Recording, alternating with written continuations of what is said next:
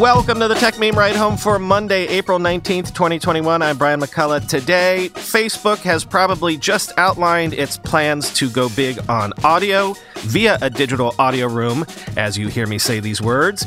Clubhouse has officially announced that big new raise, probably in reaction to what we just talked about to some degree. A16Z did indeed triple down. I'll try to outline all the threads for you. Britain may block ARM's sale to NVIDIA, and what to expect from tomorrow's Apple event. Here's what you missed today in the world of tech. It's not going to work out in terms of covering it today because of our production schedule, but the word going around right now this morning is that Facebook is just about to announce a suite of audio products, including a Clubhouse-like clone, a podcast discovery product connected to Spotify, and more. This is all supposed to come from the mouth of Mark Zuckerberg himself, who's supposedly going to show up on Casey Newton's new Discord channel related to his Platformer newsletter. It's actually an interesting thing, this new channel. It's called Side Channel, and if you're a subscriber to Casey's newsletter or 6 other popular newsletters who have joined forces, you get access to this one unified Discord channel. I've been on it all morning, and it's pretty cool. Anywho, we expect to hear this announcement, quoting Peter Kafka. Facebook's audio plans include an audio-only version of Rooms, a video conferencing product it launched a year ago when the pandemic spurred massive adoption of Zoom, a Clubhouse-like product that will let groups of people listen to and interact with speakers on a virtual stage, a product that will let Facebook users record brief voice messages and post them in their news feeds like they currently do with text, pictures, and video, a podcast discovery product that will be connected with Spotify, which has invested heavily in podcasting over the last couple years. It's unclear to me if Facebook intends to do more beyond flagging podcasts for its users and sending them to Spotify. Worth noting, Spotify and Facebook first linked up 10 years ago when Facebook was pushing the idea of frictionless sharing, which was supposed to mean that your Facebook friends could see what you were reading or listening to or watching. That fizzled out pretty fast.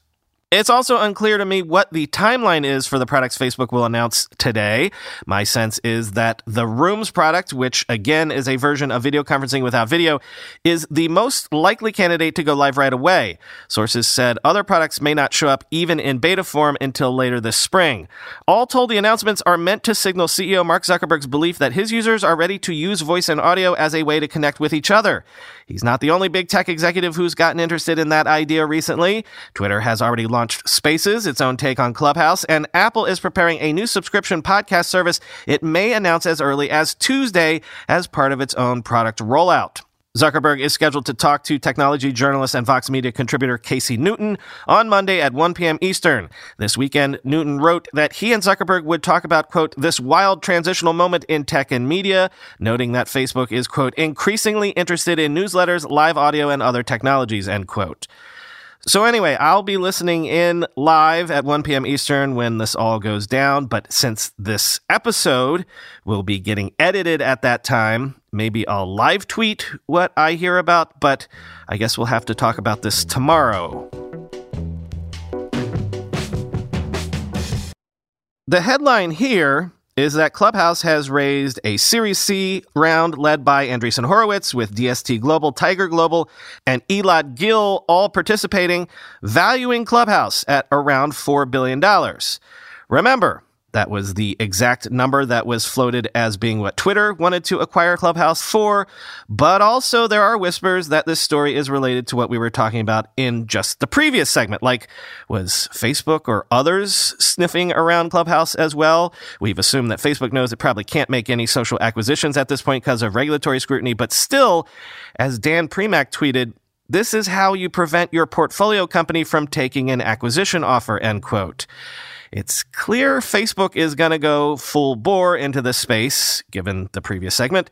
So you could see why Clubhouse would want to get a lot of money to face off against them and others.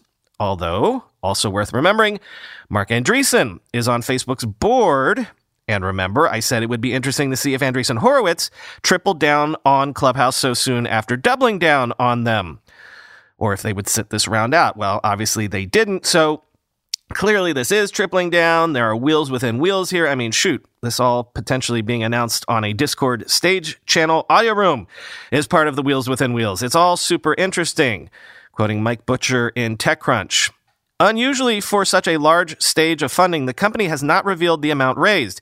Industry sources say that this is probably because the Series C funding round is multi-stage and therefore not officially closed. Alternatively, the company is hyping itself ahead of a sale, as is often the case with hot startups. Twitter reportedly broke off talks to acquire the startup at a $4 billion valuation, according to Bloomberg. And despite appearances that this funding round has been timed to coincide with the launch this week of Facebook's Clubhouse clone, one well-placed source told me that, quote, this funding round has been in the works for the last 1.5 months, and that some offers have been, quote, above 2x the $4 billion valuation. In other words, there are some investors out there who think Clubhouse is worth more than $8 billion. So far, Clubhouse is demurring on all this and declining to comment more directly to the media. The company disclosed the news about the funding during its weekly town hall chat last Sunday night, and in a blog post, the company said the fundraising will support a fresh burst of growth for the app, end quote.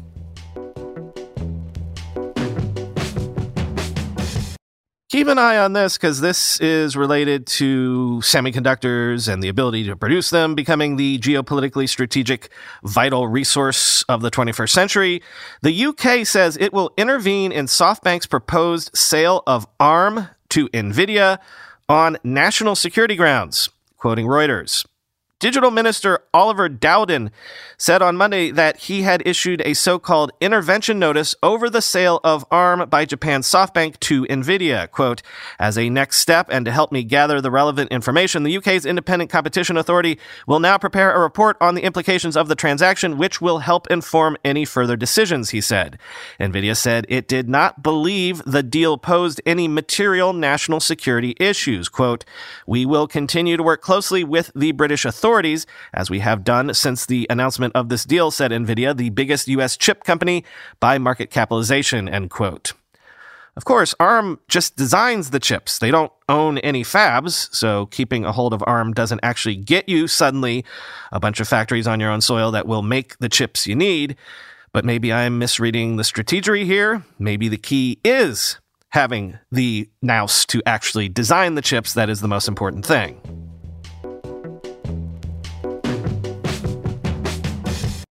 A follow-up now on the whole Chinese tech crackdown story. Over the weekend, sources were reporting that Ant Group is exploring options for founder Jack Ma to divest his stake and give up control of the company in an attempt to appease Chinese regulators. And this morning, word that as antitrust scrutiny grows, Tencent founder Pony Ma, no relation, has pledged $7.7 billion for tackling societal ills and lifting China's countryside out of poverty, quoting Bloomberg.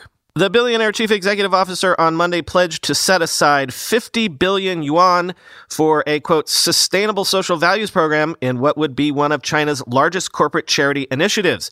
Tencent promised to tackle a plethora of issues from renewable energy and scientific education to healthcare and rural revitalization, a centerpiece of Xi's overarching policy framework. The gaming and social media giant intends to fold its existing foundation and philanthropic activity into a new unit to oversee the initiative, which also encompasses carbon neutrality, the provision of food, water, and energy, and general public welfare, end quote. What I think we're seeing play out here is nice multi-billion-dollar tech startup you've got there. Would be a shame if something were to happen to it.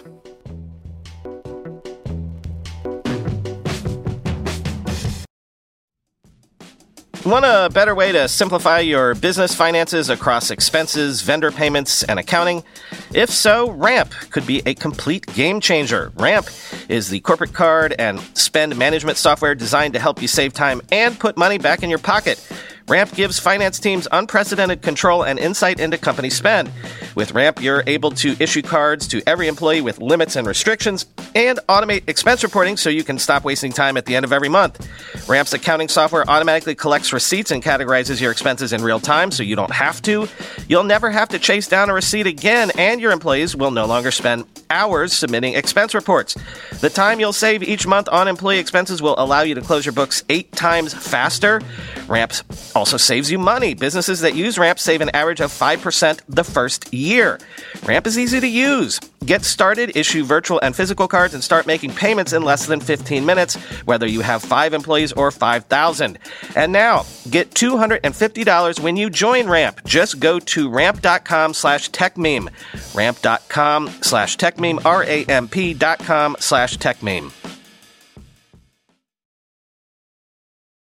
Microsoft says its xCloud game streaming service will launch on iOS and PC tomorrow as an invite-only beta available to Xbox Game Pass Ultimate subscribers, quoting The Verge.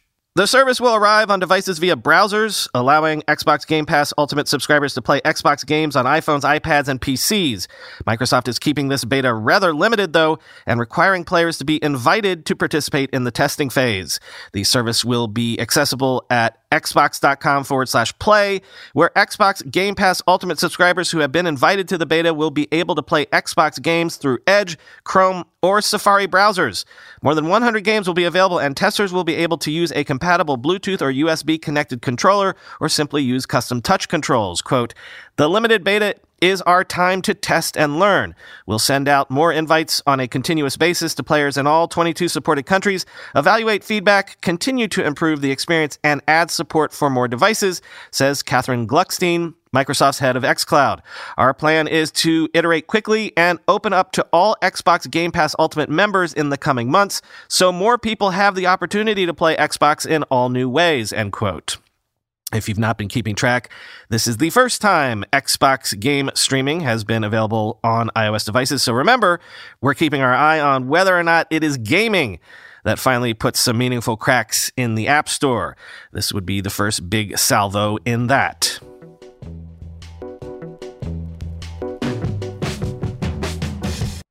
Finally today, remember we're going to have an Apple event tomorrow, so quick programming reminder that tomorrow's show will be released a tad later than normal because I actually have to, watch the event and then think about it and then write about it and then record it. But let's set the table for that with what we think we're going to see tomorrow, because half the fun of Apple events is anticipating surprises or reading the tea leaves in terms of what's left out.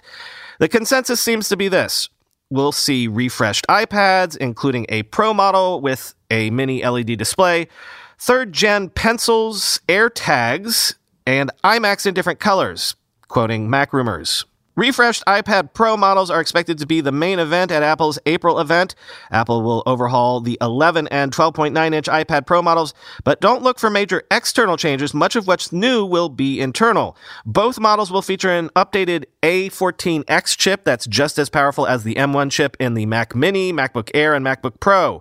The most notable new feature, aside from the A14X, will be limited to the 12.9-inch iPad Pro, which is expected to gain a mini LED display. Mini LED technology offers impressive wide color gamut performance, high contrast and HDR, and local dimming, which dims the backlight behind black areas of the screen while keeping the bright parts lit for blacker blacks and better contrast. Mini LED displays are expensive and difficult to manufacture, so for now, the technology is limited to Apple's highest-end iPad Pro.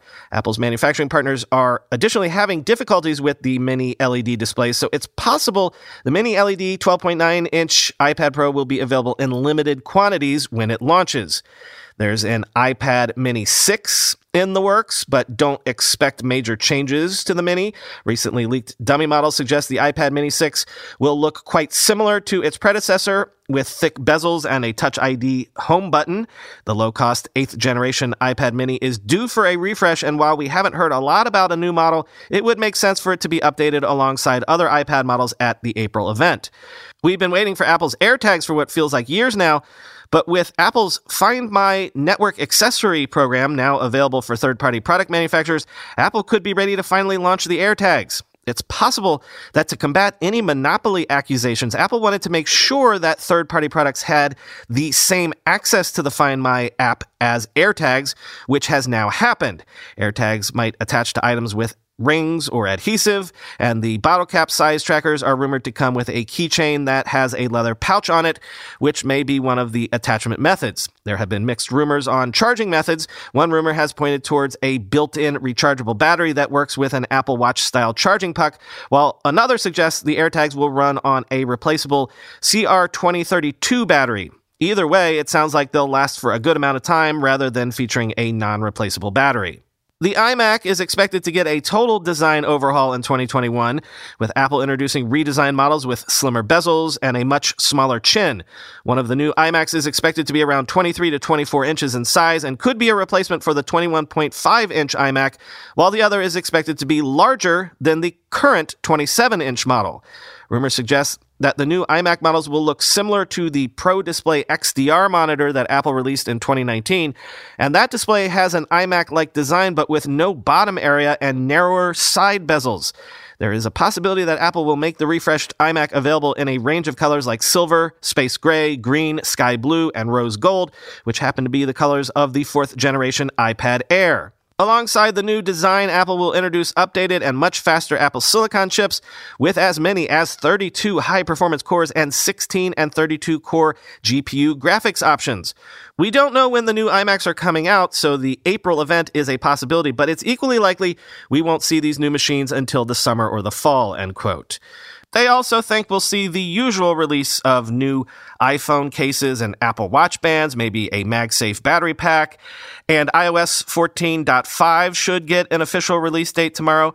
But as far as any long shot or dark horse announcements, according to Mac Rumors, maybe we could see some sort of refresh to the Apple TV.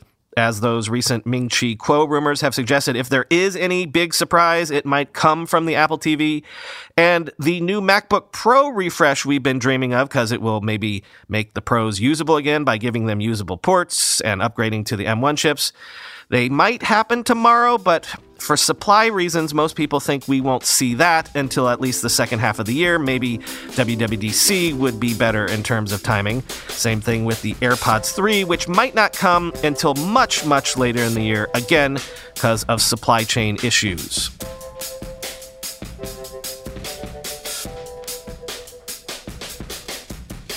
Max and I screwed around with that totally accurate battle simulator game over the weekend. It was very fun.